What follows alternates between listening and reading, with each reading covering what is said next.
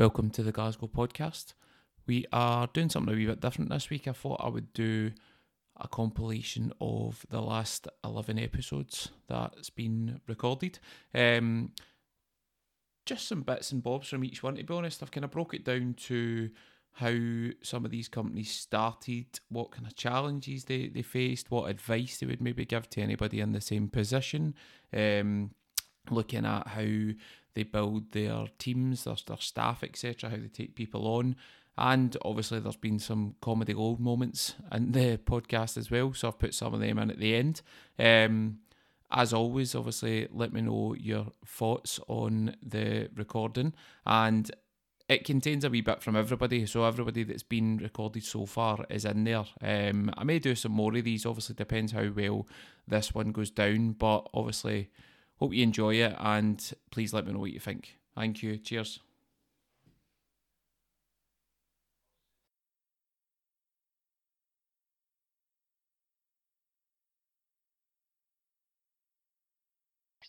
I worked with a company called the Citizens Theatre in Glasgow. Okay.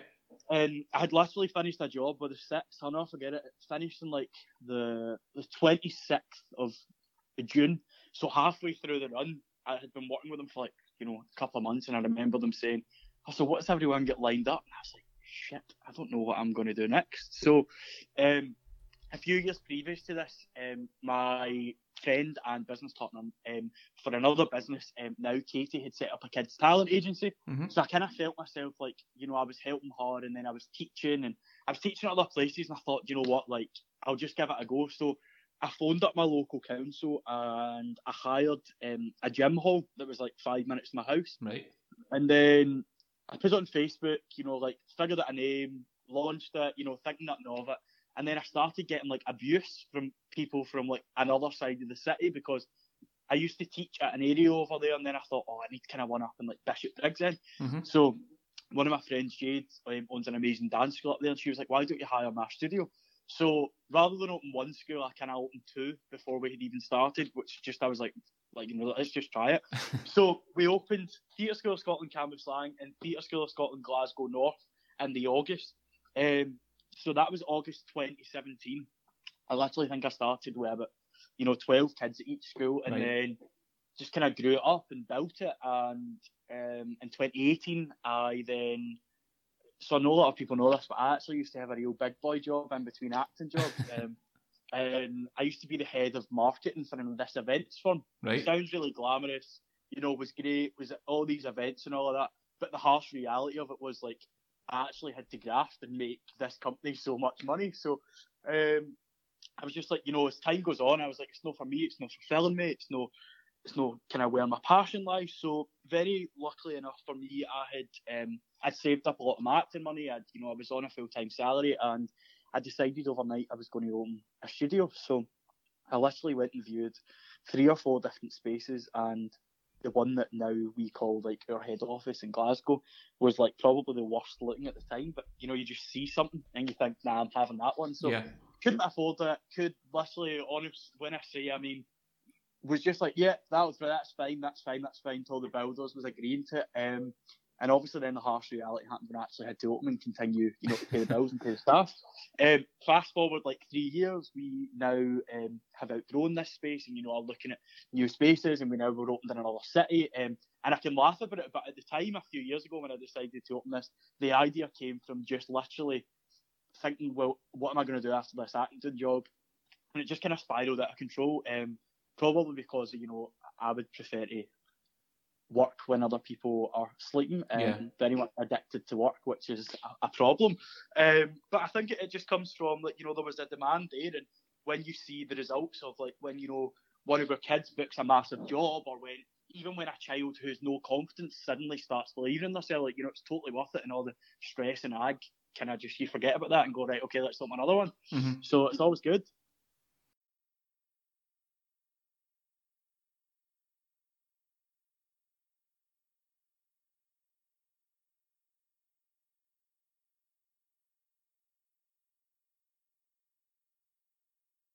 She just said to me, listen, like, you're really, really overweight and you're going to kill yourself. You need to do something about it. Mm-hmm.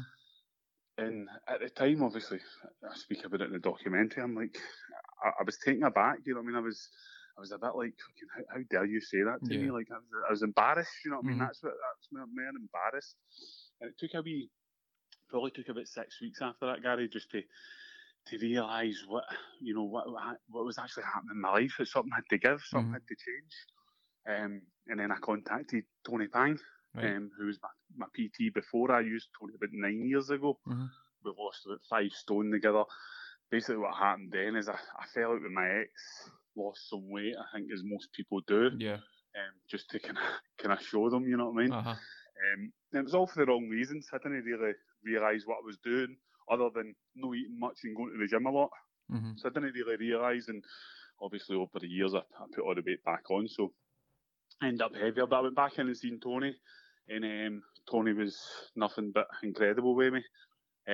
And I was about 6 months into my journey, and people were asking me like what I was doing, how I'd lost so much weight so quick, and plus I was looking well. It wasn't like, you see people that lose weight and you can tell that somebody's lost weight.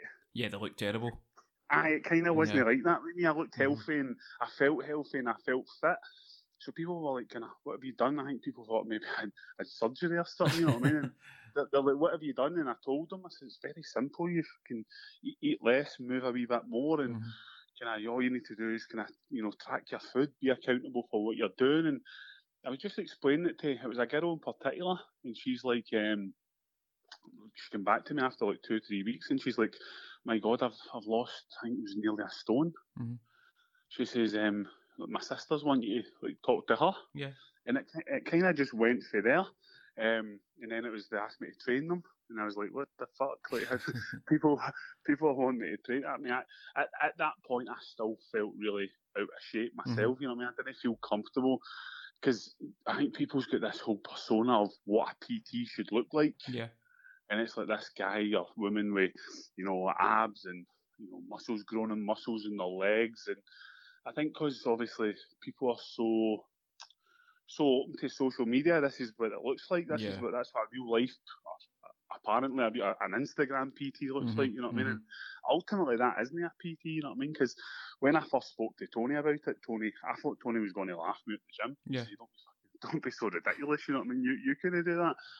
And Tony basically says, go and search 5 PTs in Glasgow, and go and look at them and go and look what shape they're in. He says, PTs are in great shape. Yeah. That's not a thing.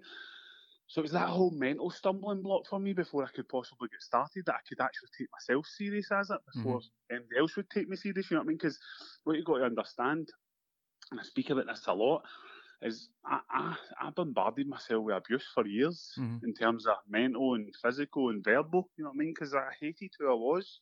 So I didn't believe that I had the ability to go and do that and change people's lives. And it was January 2019, and it just went mental for there, to be honest.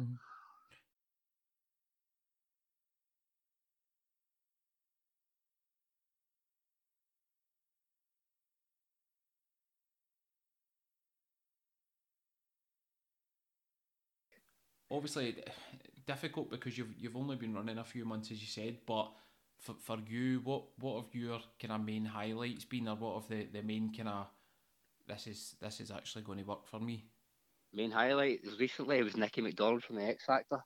He actually put a post on his Facebook with one of my hoodies on. Wow. And his Instagram, he's got like 180,000 followers or something. I got some massive feedback, and I got loads of sales the next day after it as well.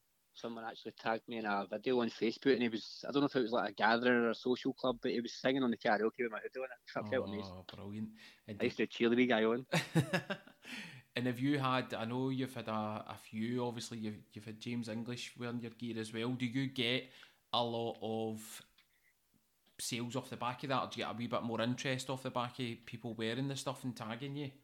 I do. If I think they've got a massive following like James English has, I'm going to get a good feedback. If it's not going to cost me much to fire someone over a hoodie, with the feedback I'm going to get on it, it'll generate sales for me, yeah. I've been doing that quite a lot. I've got a lot of football contacts as well.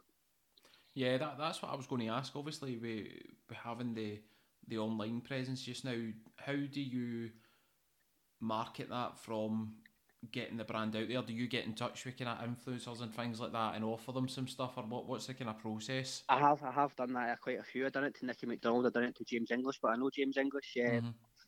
One of my best mates was John Baird, who played for Raith Rollers and Falkirk, quite a lot of Scottish football teams. Okay. He went on Raith Rollers TV, put it out there for me, got a lot of following through that. And I've met footballers through John, like Brian Graham, who plays for Partick Thistle. Who else? My friend at past, his cousin's actually engaged to Calvin Miller, who used to play for Celtic, so he's jumped on board. Another friend was connected to Bobby Petter, a football player, David Templeton from Rangers, a lot of football players, about 6 or 7. Don't get me wrong, I've messaged people like Lewis Capaldi and I've just been patched, but I take it on the chin, didn't you? Don't ask, you don't get.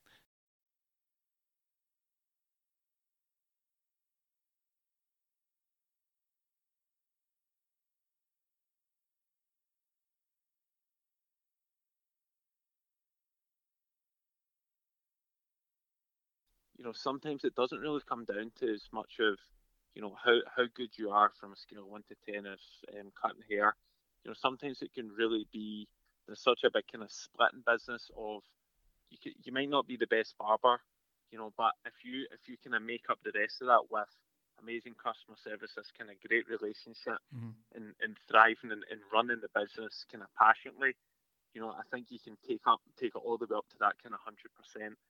Which really gives you that boost, But John taught us so much. But I feel like the last 7 years that we've kind of been in business, we've learned so many really valuable lessons. But I think that one bit of kind of advice that I would give to anyone starting in barbering, but probably in most businesses, is probably preparing yourself for how much you really have to commit yourself emotionally, mentally, physically into any business, and for no doubt, me and Eric put our blood, sweat and tears in, especially the first, second, third year.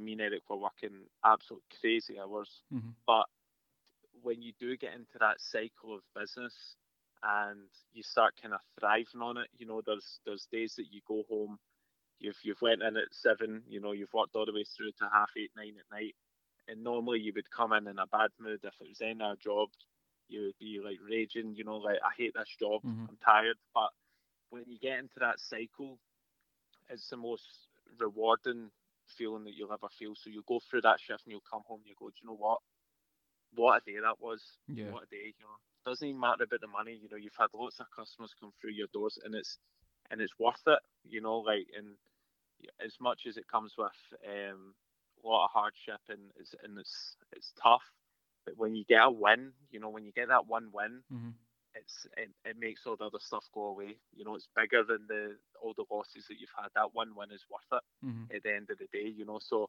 as much as putting in all that hard work and effort is really difficult at the time, when you do get the reward, it's bigger than anything else, and that's what makes it worth it. Yeah, I was going to add into that if I could. Yeah. One bit of advice, like I would give to someone is, and someone told me this bit of advice was, if you think you're just going to be a barber in a barber shop, that's all you'll be. So my advice to anyone out is, plan your progression. Right? If you're just a barber shop in, say, the West End, Glasgow, that's all you're ever going to be. Like the way me and Greg's vision is, we don't want to just be a barber shop. We want to be multiple barber shops. We want to grow bigger and stuff like that. So one of the biggest thing is key is picking a location, but grow from that location, sort of thing. And I think that's one of the key things. You've got to think, I can't remember the exact saying what he said, but it was something along the lines of, if you think you're small, you're just going to be small. Yeah. Whereas if you think big, then the world's your oyster. You can't reach that at the top of the mountain, sort of thing. So.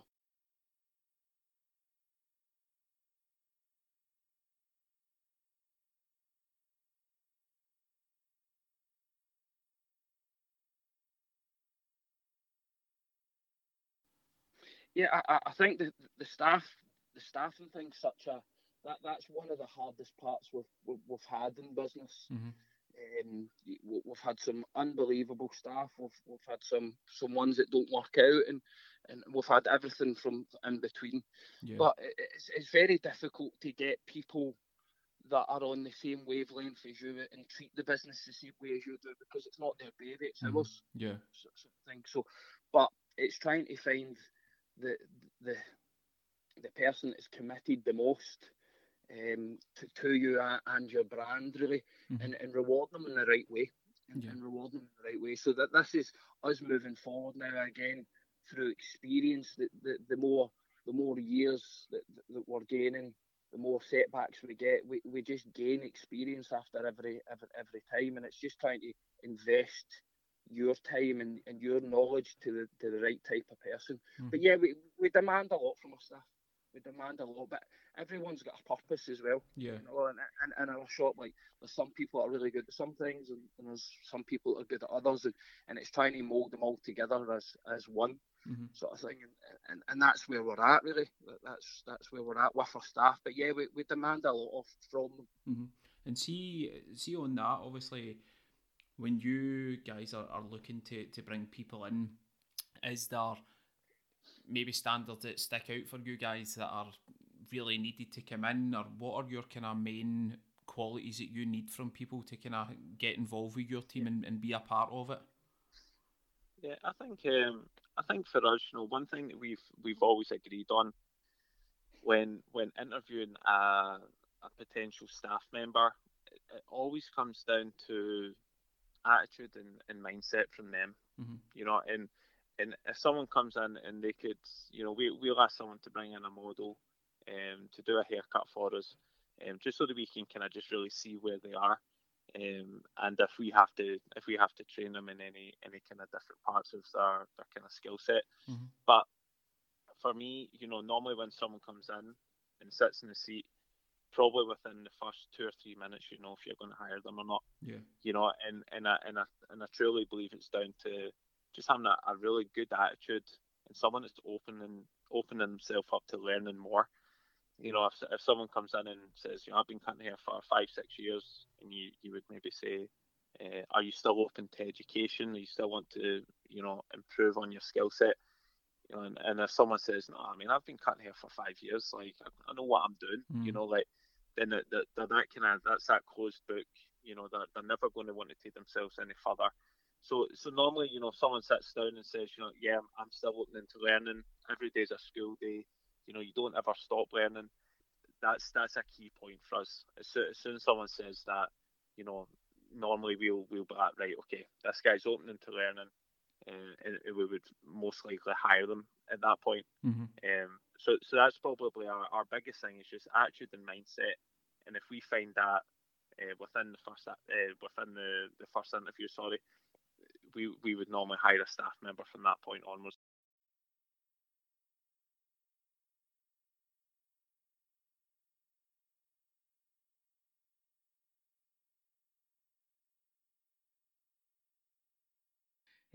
The other thing I wanted to ask you, obviously, I'd seen a couple of things online the other night about the kind of support that PTs have been giving each other through the last few months as well, which have been difficult for you guys, because essentially you're working for yourself at times. If you were speaking to someone, or if there's anybody listening who's maybe looking to start out as a PT or looking to run some classes, what advice would you give to somebody in that position from your own experiences? Do it. Just don't hold back. Just go for it. You learn by doing, and if you hold back, you're just giving someone else a chance to take over. So just do it. Keep pushing. Keep working. There's so many of us that are a great network, so reach out to people. One thing I notice is certain PTs copy, and I always say, if you're copying another personal trainer, your followers and your clients don't see the real you. So put you out there. I know that I'm a bit sweary and blunt and a bit direct, and people like that about me. So when you're starting as a personal trainer, stay to you, stay your true self, your authentic self, and the right people will come to you, the right people will come to your classes, and the right clients will follow in your direction. So just go for it. Don't hold back. Life is just too short to hold back. Get in there, get in and network with us all and just go for it. It'll be great. Mm-hmm.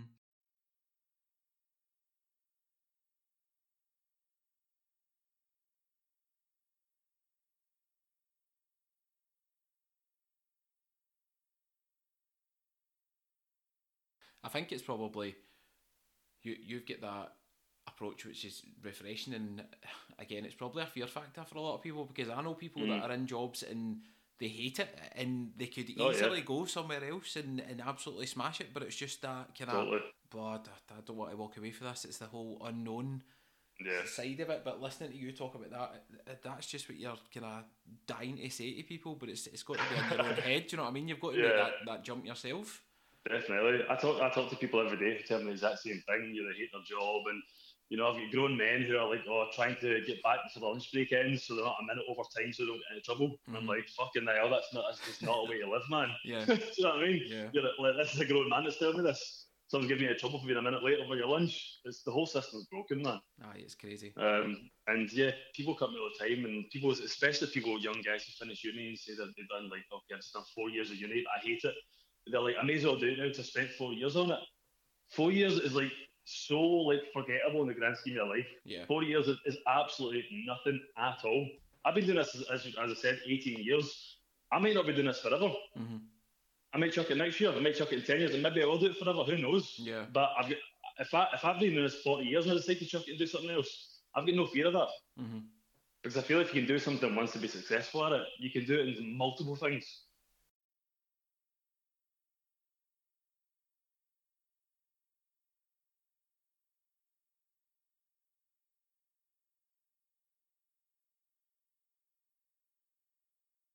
Even in everyday life, I mean, people probably come in here and see me standing at the reception, or, or walk in and see like the success of what's happening in the business. But, 20 minutes before we open, I could almost guarantee you that I'm the one with my hands to my toilet complaining that somebody's not cleaned the toilet right. Yeah. And I think that's something that when you speak to everybody that owns a business, is when you're passionate about something, then it comes across. Everybody, I think when you, in life, if you want to get up and come to an office every day, and that's fine. Mm-hmm. But for me, like, I would much prefer that. I'm inspired by watching other people. There's so many other people out there, not in my industry, that are in my industry, that you actually watch them and you think, when do they sleep? Yeah. Like, and you just think that's something that I find inspiring. Mm-hmm. And no doubt in 5-10 years time, somebody will come along in my industry and I'll go, wow, here they're good at what they do. But I think, as you said, it's like, there's so many inspiring people out there that, it's you really need to surround yourself with the right people, and you really need to watch who you're following and who you're giving time. Like, I think there's so many great books that say this, but like, the people you spend your life with now and the books you read are the person you're going to be in 5 years time. Yeah. So, and I'm a firm believer of that. Like, there's no point in sitting watching Netflix for 3 hours in a week or 3 hours a night. Unless you want to really analyse their acting and, maybe be an actor. And I will tell some of our students, like, go and watch good TV shows. But yeah. I think it's just about finding that time for yourself and, switching off and growing.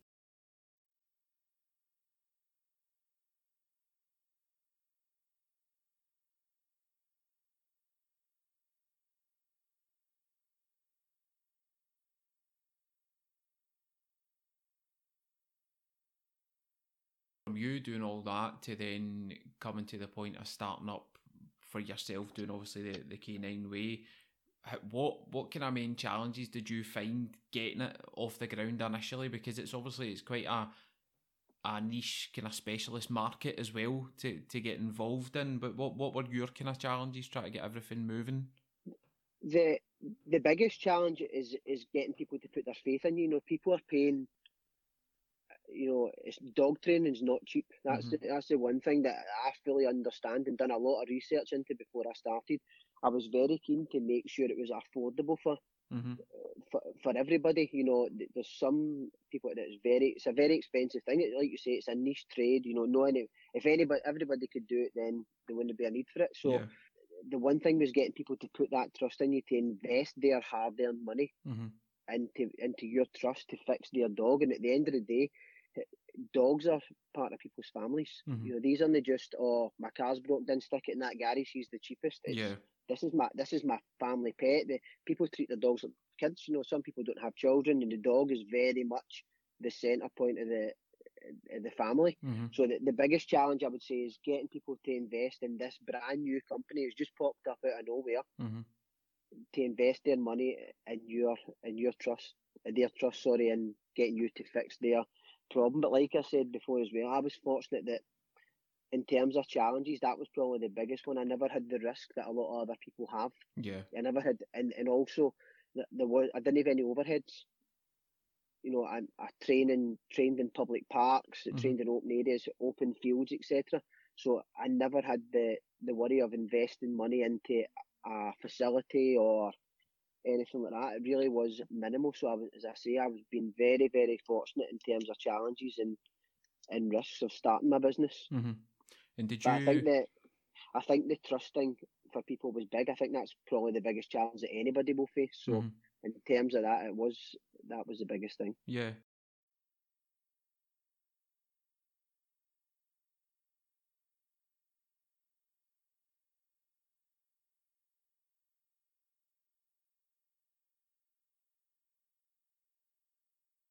For you, obviously, for that period that you've been doing it, I'm hoping you've got some from 18 years, but is there any kind of highlights for you, or any kind of, do you know what, I'm fucking good at this job? Was there anything that's really stuck out for you?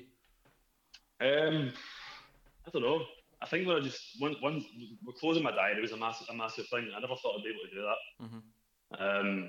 Because especially when I was a hairdresser, I really could not build a clientele at all. I was hopeless at it, and I don't think it was in my ability. I think it was in my personality. It just didn't work in that environment. Yeah. As soon as I moved into barbering, like, it just fit for me, you know. Mm-hmm. So I never ever thought, and I was actually told by an old boss, I would never ever be able to build a clientele, and I guess that stuck with me. Yeah. Yeah. Because that just kind of, you know, drove me on to actually do it. You tell me I can't do something, I'm going to go in and try and do it every time. And did they give you a reason why, or was there any kind of chat around it, or? Yeah, they just said it was my attitude. That there wasn't too much chat around it. They just said I wasn't someone that could do it. Mm-hmm. They did say to me how good they thought I was, and I'd probably been more, you know, better on the stage or something, and doing that sort of kind of more kind of editorial sort of work or Mm-hmm. session work. Yeah. Doing here, which I did do for a couple of years there. But it just wasn't for me either, to be honest with you. I didn't really enjoy the whole politics of it all.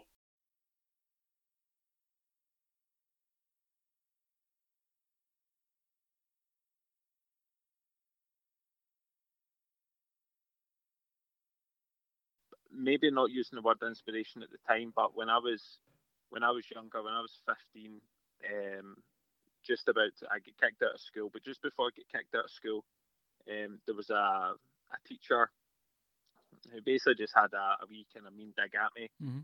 and pulled me out of the class one day because I was maybe, you know, farting about, and he said to me, "What are you doing?" He says, "What are you doing with your life?" You know, like, kind of had one of these chats with me, and I thought it would have been a heart to heart, and he would have kind of helped me out. But I just basically told him, you know, I want to leave school, I want to get this job, I want to get a job, blah blah blah. And he said to me, he says, "You'll never amount to nothing."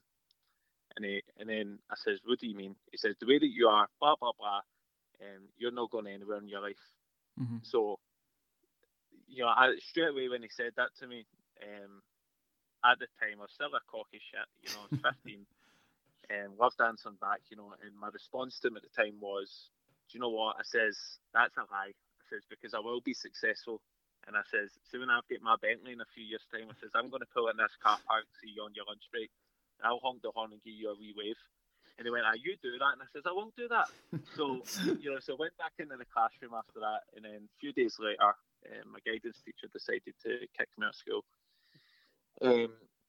So that was my first, you know, and when I think about it now, maybe not at the time, but that was my first bit of fire in the belly Mm-hmm. to be successful in general in life, you know, like, so I could maybe say that was my first kind of early inspiration. My mum was a, you know, self-employed woman who done multiple jobs, and was always my first kind of business inspiration. Watching kind of where she came from nothing to, you know, providing for the house and doing all this stuff by multiple businesses, just like really small businesses. So for the kind of business point and the self-employment always came from my mother, and it was her that actually introduced me to John Hannah. So when I was maybe a week after I get kicked out of school, my mum said to me, she says, right, so what are you going to do about it? What do you want to do? And I says, well, I want to do my own business. I says, I want to do a job where I can do my own business, because I want to do what you do. And so she says, right, well, I'm going to take you and see someone. So she took me to see John Hannah, who ran, at the time, I think he had 6 barber shops. Right. Took me to see John, took a wee notepad and pen, and just basically just noted down all the wee bits of advice that he could give me. And John was like this, especially when you're younger, he comes in, he looked like Bricktop from Snatch, which gives you he had this old school gangster kind of image about him, the big long coat, the long grey hair, the glasses, like really cool guy. And straight away he said to me, have you ever thought about doing barbering? And I says, no. And he says, I've actually got a slot opened up for an apprenticeship. He says, if you want to apply, you can apply. So I ended up applying and then started working for John, and that's how we kind of got started with Victoria Barbers. And but that was a big inspiration sitting there. And my mum said to me, what's the one question you want to ask John? And I says, are you a millionaire? That was my question. Are you a millionaire? No, truthfully, but I wanted to know. At the time I was like, that's the one question. And he just looked at me and says, yeah, and you can be one too. And so as soon as he said that was it, especially at 15, like that was when my heart started going, I started sweating, I was like, wow, this is wild, And so John was always a big inspiration, like a really big inspiration. My mother was and then my maths teacher at the time was my first kind of little bit of fire in the belly.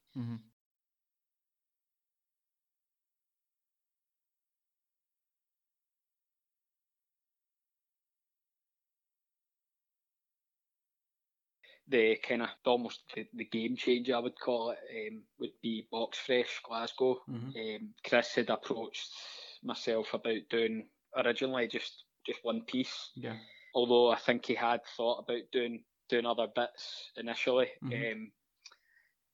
and started doing his wee bit. It was a Biggie Smalls with it was all a dream kind of quoted next to it, with his logo on. Right, okay. Biggie's jumper. Yeah. So we'd sent him like a couple of like kind of in process pictures, and he was kind of like, well, that's better than I thought it was going to be, kind of thing. So he hit me with another couple of ideas, one of which was the Chicago Bulls from the Last Dance. It was Dennis Rodman, Scottie Pippen and Michael Jordan. Yep. But instead of the Bulls or the names on the vests, he was wanting Box Fresh Glasgow across them. Okay. Yep. Which was something a wee bit different again, and I hadn't ever done. Actually I had done. I'd done a Kobe Bryant and a LeBron James years and years ago, but it was something different to what I had been getting asked to do. So he actually picked the stuff up the other day. But when he had seen the stuff, he posted it on his page, and it was quite mad. The followers started bumping up, the people just scrolling through my page, liking things from months ago, whatever. And yeah, the advice that he has given me and still is giving me has been absolutely brilliant. Some of the stuff it was, why didn't I think of that? Like, it was quite obvious. Yeah. But some of the other stuff, he's really been, he's went over and beyond. Really helped me out with the whole kind of social media thing. Yeah. Because for a while I wasn't really doing much with it. And I think that's why maybe like you go through wee phases where the interest isn't always as high as it is. Yeah. Like currently. But it's I'm getting daily messages, and it's it's because I'm posting daily and I'm doing more with the social media stuff. So the advice that he's gave me has been amazing.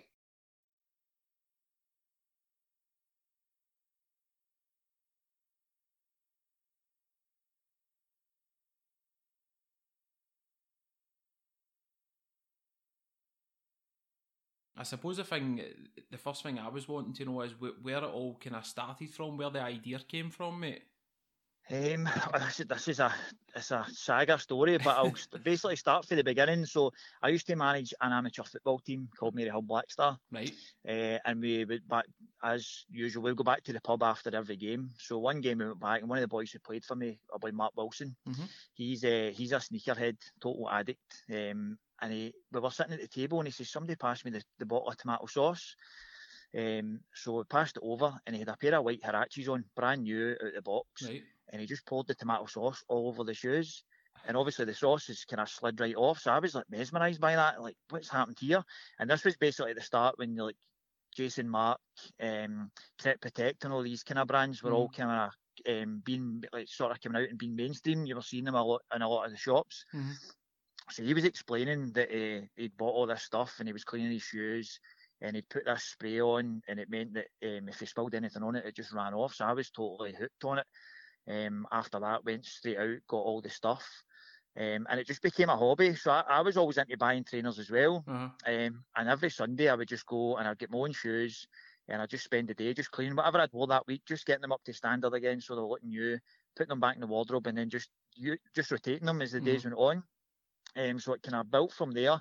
As I say, it was just a hobby for, not so much a hobby, but it was just something I did for probably about 4 or 5 years. But then I was at a stage in my job, I was just kind of, it was 9 to 5, I was just getting itchy feet. I've always been on the go, I've always had other hobbies and stuff that I've done, and I was at a time where I just never had anything on the go. And I was looking for basically a side hustle, if you like. But this was about 3 years ago. I spoke to 3 people who totally flipped my mindset of the 9 to 5. Right. I went and bought a car I told you this was a saga by the way, this story. That's all right. I went to Arnold Clark in Linwood and I bought a car. I got talking to one of the salesmen, and straight away I was sucked in. But you get car salesmen that you know what it's like. They're just waxing away the car. But this guy knew stuff. He was a proper salesman, and he actually gave a shit about what he was trying to sell me as well.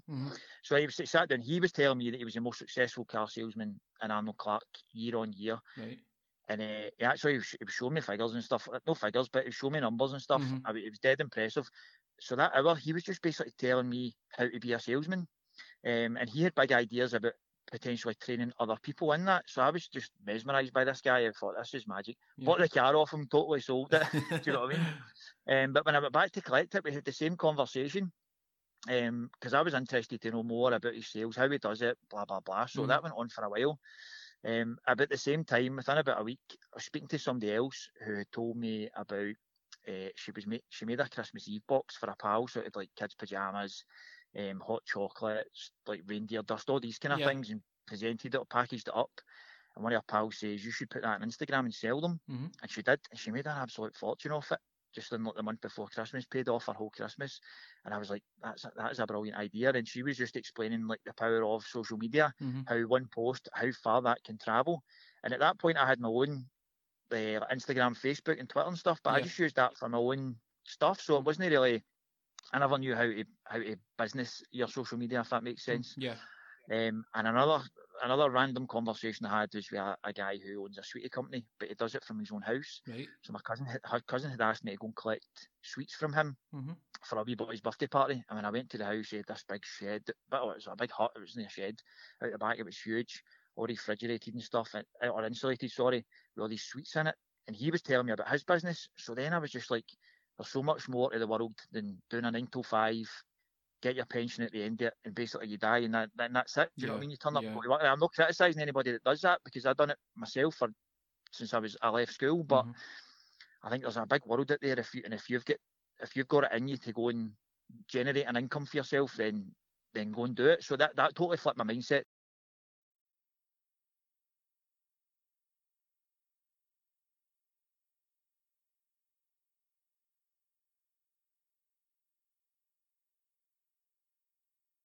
And then the next significant jump, probably, I don't even know if it was a year later, maybe less.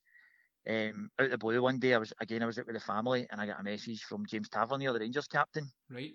And he basically said, "Hi mate, I've got some shoes. Would you be able to do work for us?" And I was obviously dead chuffed. Somebody with a blue tick basically had got in touch with us. I was like, he's got a massive following. I was like, of course, we'd be delighted to do work for you. So we done his shoes. He was really happy, and then he posted them on his social media, and it just blew up. But that I'm not even like afraid to say it, but that moment changed my family's life totally. Yeah.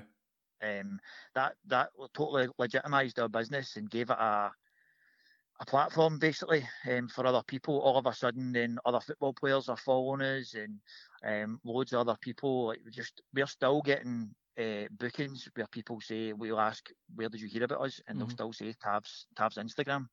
Yeah. And I'm like, that's probably over 2 years ago, so it was huge for us, and it really drove us on. And then that then made me, I was like, I need to level up here. We need to take this to the next level. So I knew then we're getting significant business in, things are going to need to change. Like, I'm going to, do I do this full time or do I keep doing what I'm doing? But I kept it, I done two, like I done both of them for ages actually. I only gave up my job, in fact it was exactly a year ago, and I was still doing both, and it was just, it gets to a stage where it takes its toll, and then I had to make a decision, and it was like, no, it's one or the other here. And obviously I couldn't give this up. This is my baby, do you know what I mean? This is like, pushed it on this far, you're like, how far can we take this? Let's see and give it a go. So yeah.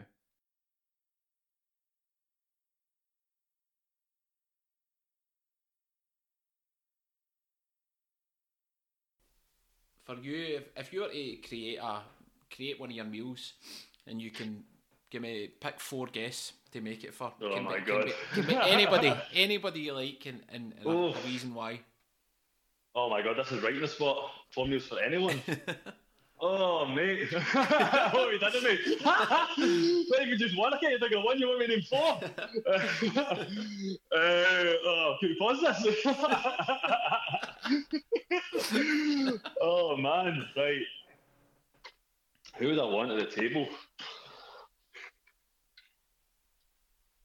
Wait, I don't know. You've absolutely stung me here. Okay, we'll change it to 2. I'll give you 2. Change it to 2, right? 2. Oh. Oh, so there's almost like so many, and then there's none. I just can't. I've totally drawn a blank, man. I feel like we would say something stupid and go back like, why the fuck did I say that? I'll never have picked them. I fucking hate them. Let's just go with the Queen and Adolf Hitler. Because I'm sure it'd be some patter, wouldn't it? Oh, what a night! What you making them? What are we going to make them? What are we going to make them? I'm going to go with the vegan haggis recipe that I put up the other night. You can check it on my Instagram. So vegan haggis for the Queen and Adolf Hitler. There we go. What a vision! What a vision that is right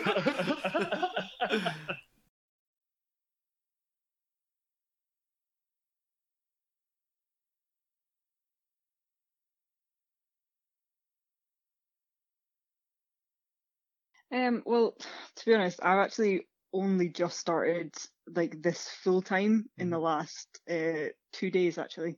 I've been doing it alongside of working my full time job. Okay. And I, to be honest, I never thought it would go anywhere. I just thought like it's a wee hobby, and you know, if like people want to like give me some money for some cakes, like it's a wee bit of extra money for me. Like I didn't think much of it, let alone did I ever think I would be able to walk away from my full time job.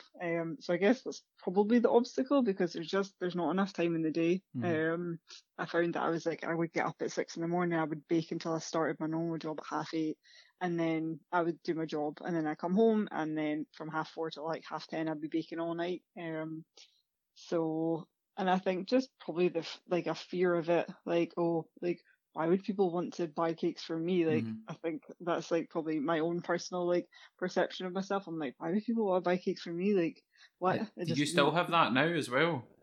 To an extent, yeah. I think like it slowly is going away, but I think it's bonkers to me that I can now do this as my full-time job, and I can like earn a living doing something that I'm so passionate about and love so much. Like, it's absolutely bizarre. Like, I've got nearly 12,000 followers on Instagram, and like that's like mind blowing to me. I'm like, I never thought I would even have like 100 followers, let alone that many. I'm like, this is like absolutely ridiculous. And someone recognized me the other day, and I was out for dinner, and I was like, what is happening? Like, what is my life right now? Like, it was so bonkers.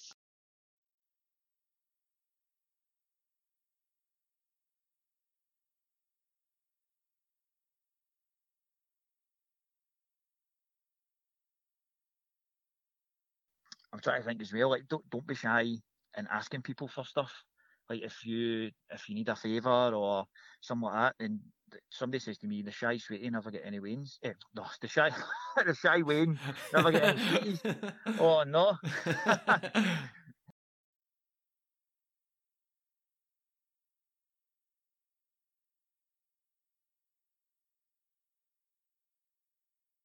Location is in St Enoch Square, so you're a wee bit off the beaten track. There's so many makeup artists and studios just in Glasgow city centre alone. What makes Face stand out from the others? What do you think gets you the edge over your rivals? So for us as a brand, I always wanted it to be very, very versatile. So not only can we do so many different looks, we can range from like your natural, so kind of more soft glam, to we can go to the extremes to doing like your like very glam to drag makeup. My members of staff, like, we've got so many different like girls and boys that work in here, so I feel, and they're all so different, that they all bring different kind of people to the place, if that makes sense. So like, you know, we've got loads of it's just like loads of different types of people that come in, and the main thing is to make people feel welcome. If they have a good first experience, then they're going to come back. But again, I believe in like equality, so we don't like rule out any like gender or anything like that. So we have like a lot of, like, because I think probably a lot of the makeup places, it is just basically like female orientated, whereas we have a lot of male clients as well, a lot of trans clients, a lot of like drag queens and that come in. So I think that kind of brings a bit of different sort of thing to the table.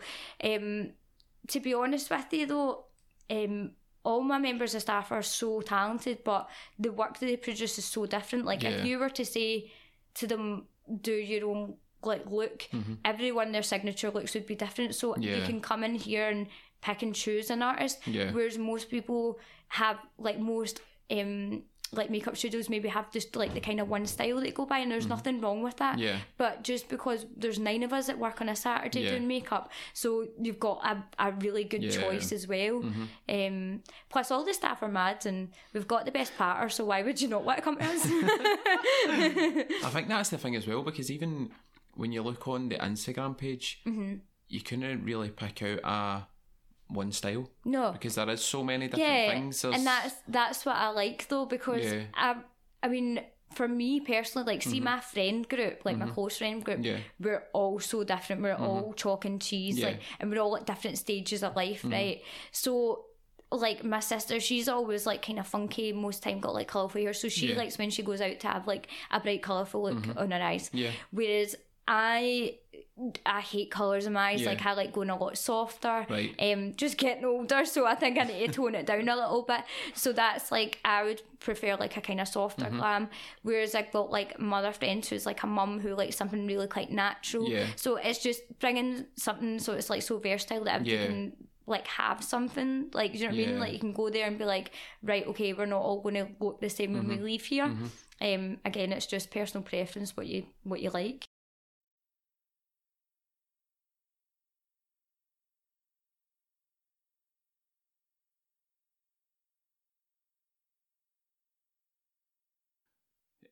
Anyone I suppose you've spoken to, what's the kind of best bit of advice you've been given in respect of kind of going out for yourself and making that jump? I don't know, probably just to go for it, to be quite honest. Like, again, that's probably a really shite answer. But I think that I wish I did this sooner. Like, things stood in my way in terms of like moving house because I wanted to get my mortgage sorted, and like kind of getting to a point where I was like, right, am I able to walk away from my job?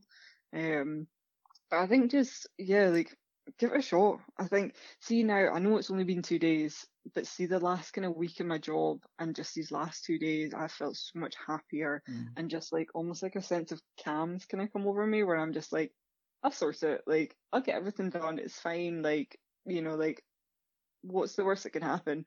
Like, I don't finish a cake in time, or I have to stay up a bit later to do a cake, or like it's a cake. I can fix it. Yeah. Like, there's nothing really that could go that wrong. And I think if you'd asked me this 2 weeks ago, I would have been like, I would have given you a very different answer.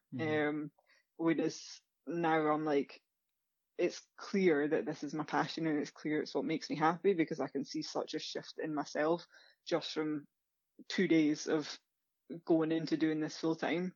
And so I think like if you're unhappy in a job, like you don't have to stay in that job. And like it sounds probably really like cliche, like coming from me, and I think if any of my old work colleagues listen to this, they'd be like, what? But I think like I stayed in a job for so long that I was so unhappy with, just because, like, if I'm totally honest, it was down to money. But I think money is not the be all and end all. Like, obviously, if you can make a decent living and you can do the things that you want to do outside of work that make you happy and stuff like that. Like, I don't want to be worrying about bills and things, but I think like I just resigned myself to the fact that like that's what it was. Like, you did your job. Most people didn't really like their jobs, but you did it because that's what you have to do. But now I'm doing this. Like, I am still earning a decent living. However, I'm just so much like happier. Just in the last couple of days, like I can notice a huge change in myself, and I think that like, what is the worst that's going to happen?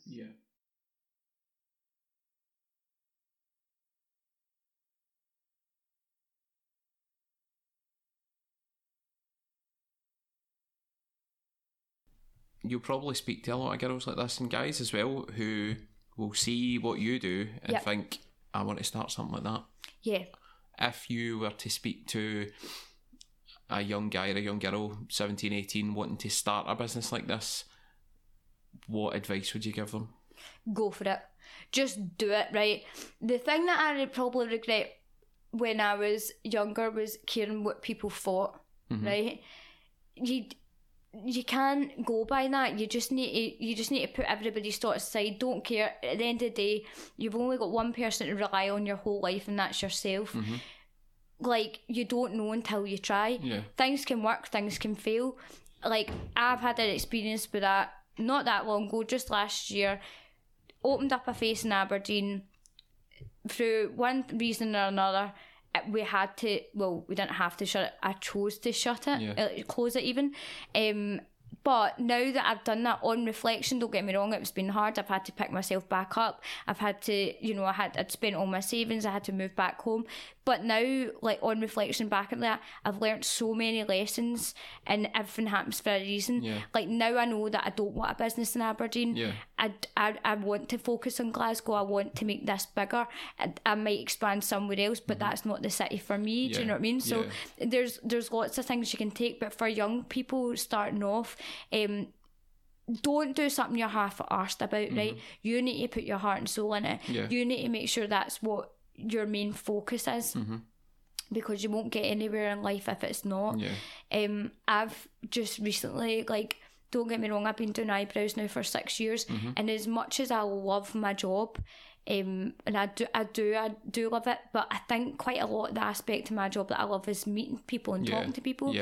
So I'm one of these people, I always need to challenge myself. So recently I've actually just started a nail course, and that's completely nothing to do with face, right? But I need a challenge for myself, because I'm like, I can't get bored. So now I'm kind of looking into, I'll be doing nails here initially, but it won't be nails at face, because that doesn't make sense. Pure face and hands. Yeah. So I'm going to try and make that a different name and put Right. it in face, so it's like a brand within a brand, Right, okay. and see how I can venture off from that. Right. But I need to put my heart and soul into this. Yeah. Nothing will work unless I'm doing my best and Yeah. trying my best. So I don't know until I try, is basically what I'm saying. So for younger people, I just go for it. Like, don't care what other people think, and don't compare yourself to MD. That's the hardest point, because especially with social media these days, especially like you'll go on Instagram and you'll look at people and you'll go, oh my god, look what they're doing and all that. Yeah.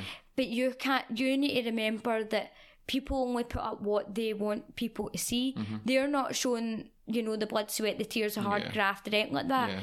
And it's like, so that I think people just think it's easy enough just to set up and it's going to work. No, you need to work your arse off. You need to just keep at it, keep going. There will be hard times, but as long as you know that the hard times aren't going to last, that you just keep pushing through, then it will work. Yeah. Inspirational chat there. That was pretty inspirational. Do it. It's like Just a do Bill it. speech No there, wasn't focus. Love that.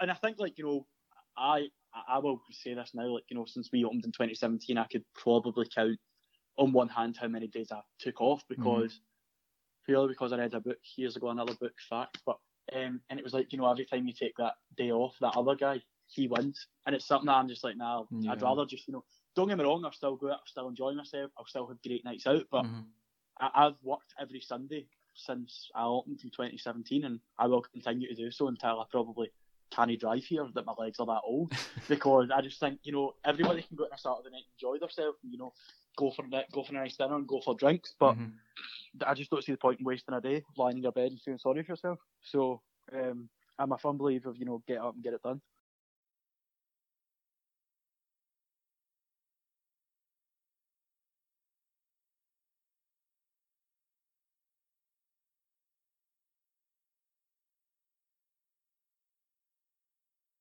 Ask him how many times it took him to pass his driving test. So it's over to you, mate. It's over to you. So I'll keep this one for a bit of patter for everyone. It's a life lesson. I teach all my kids this. I say, if anybody's going to know it about me, this is the best story you'll know. I started my driving lessons when I was 17. Right. Did a couple of lessons. I probably went through more driving instructors than what people have thought in, I'll put it that way, right? So every driving instructor I had a problem with them. It's not that like I was a problem or they were a problem, but you need to connect with somebody to work on them. Yeah. And so I probably had 7 driving instructors. I did 3 intense courses, those intense guaranteed to pass things. Yeah, you go away for like a week. Where it actually says, we guarantee you to pass. Right. Bullshit, they don't guarantee you to pass because you can still fail. So I sat my driving test 9 times before I passed. Wow. So first couple of times, was terrible. Thought I was Jackie the Lad on the roads, tried to cut through roundabouts and all that, tried to turn the radio up, thought I could run before I could walk. Then went into like complete paranoia mode where I was like scared to put the indicator on because I didn't know if it was the right thing to do. Right. And then I moved test centre. Then one test I got driven back to the test centre and was told I was not allowed back for 3 months because it was dangerous driving, because I reversed around the corner. And I don't know if they still do that at testing, but they maybe reversed around the corner. Right. And this woman was coming out our driveway with a pram, so I stopped, puts the window down, and she was like, on you go, son. I continued to start going. Right. And then she starts ramming the Wayne and the pram out in front of the car. So he slammed on the brakes. And I was like, what are you doing? I was like, she just told me to go, and she was shouting, you're a maniac! So I was driven back to Baileyson Test Centre and advised not to come back for 3 months. Then, a couple of things like driving in bus lanes on the test. And then eventually on my 9th, it was actually, I don't know if it was my 9th test. Don't know how, but they let me pass. So I had a car for about 3 weeks, and then I had got an automatic, and I think that saved my life, to be quite honest with you, because I think doing the gears and all that was just a wee bit too much. It was, and if anybody knows me, I'm probably trying to do 3 things at once. So really driving wasn't for me, but I can now drive. I'm now a confident driver, probably too confident, people would say. But 9 times to pass the driving test. If it teaches you anything, it's don't give up and don't listen to what the DVLA has got to tell you, because if I try and encourage you not to drive, then just keep going. Love that. I love that. 9 I think it took me about, honestly, $7,000 in lessons in about 5 years, but I passed. A costly lesson then. 3.5 years or something it took me to pass my driving test, and 9 tests.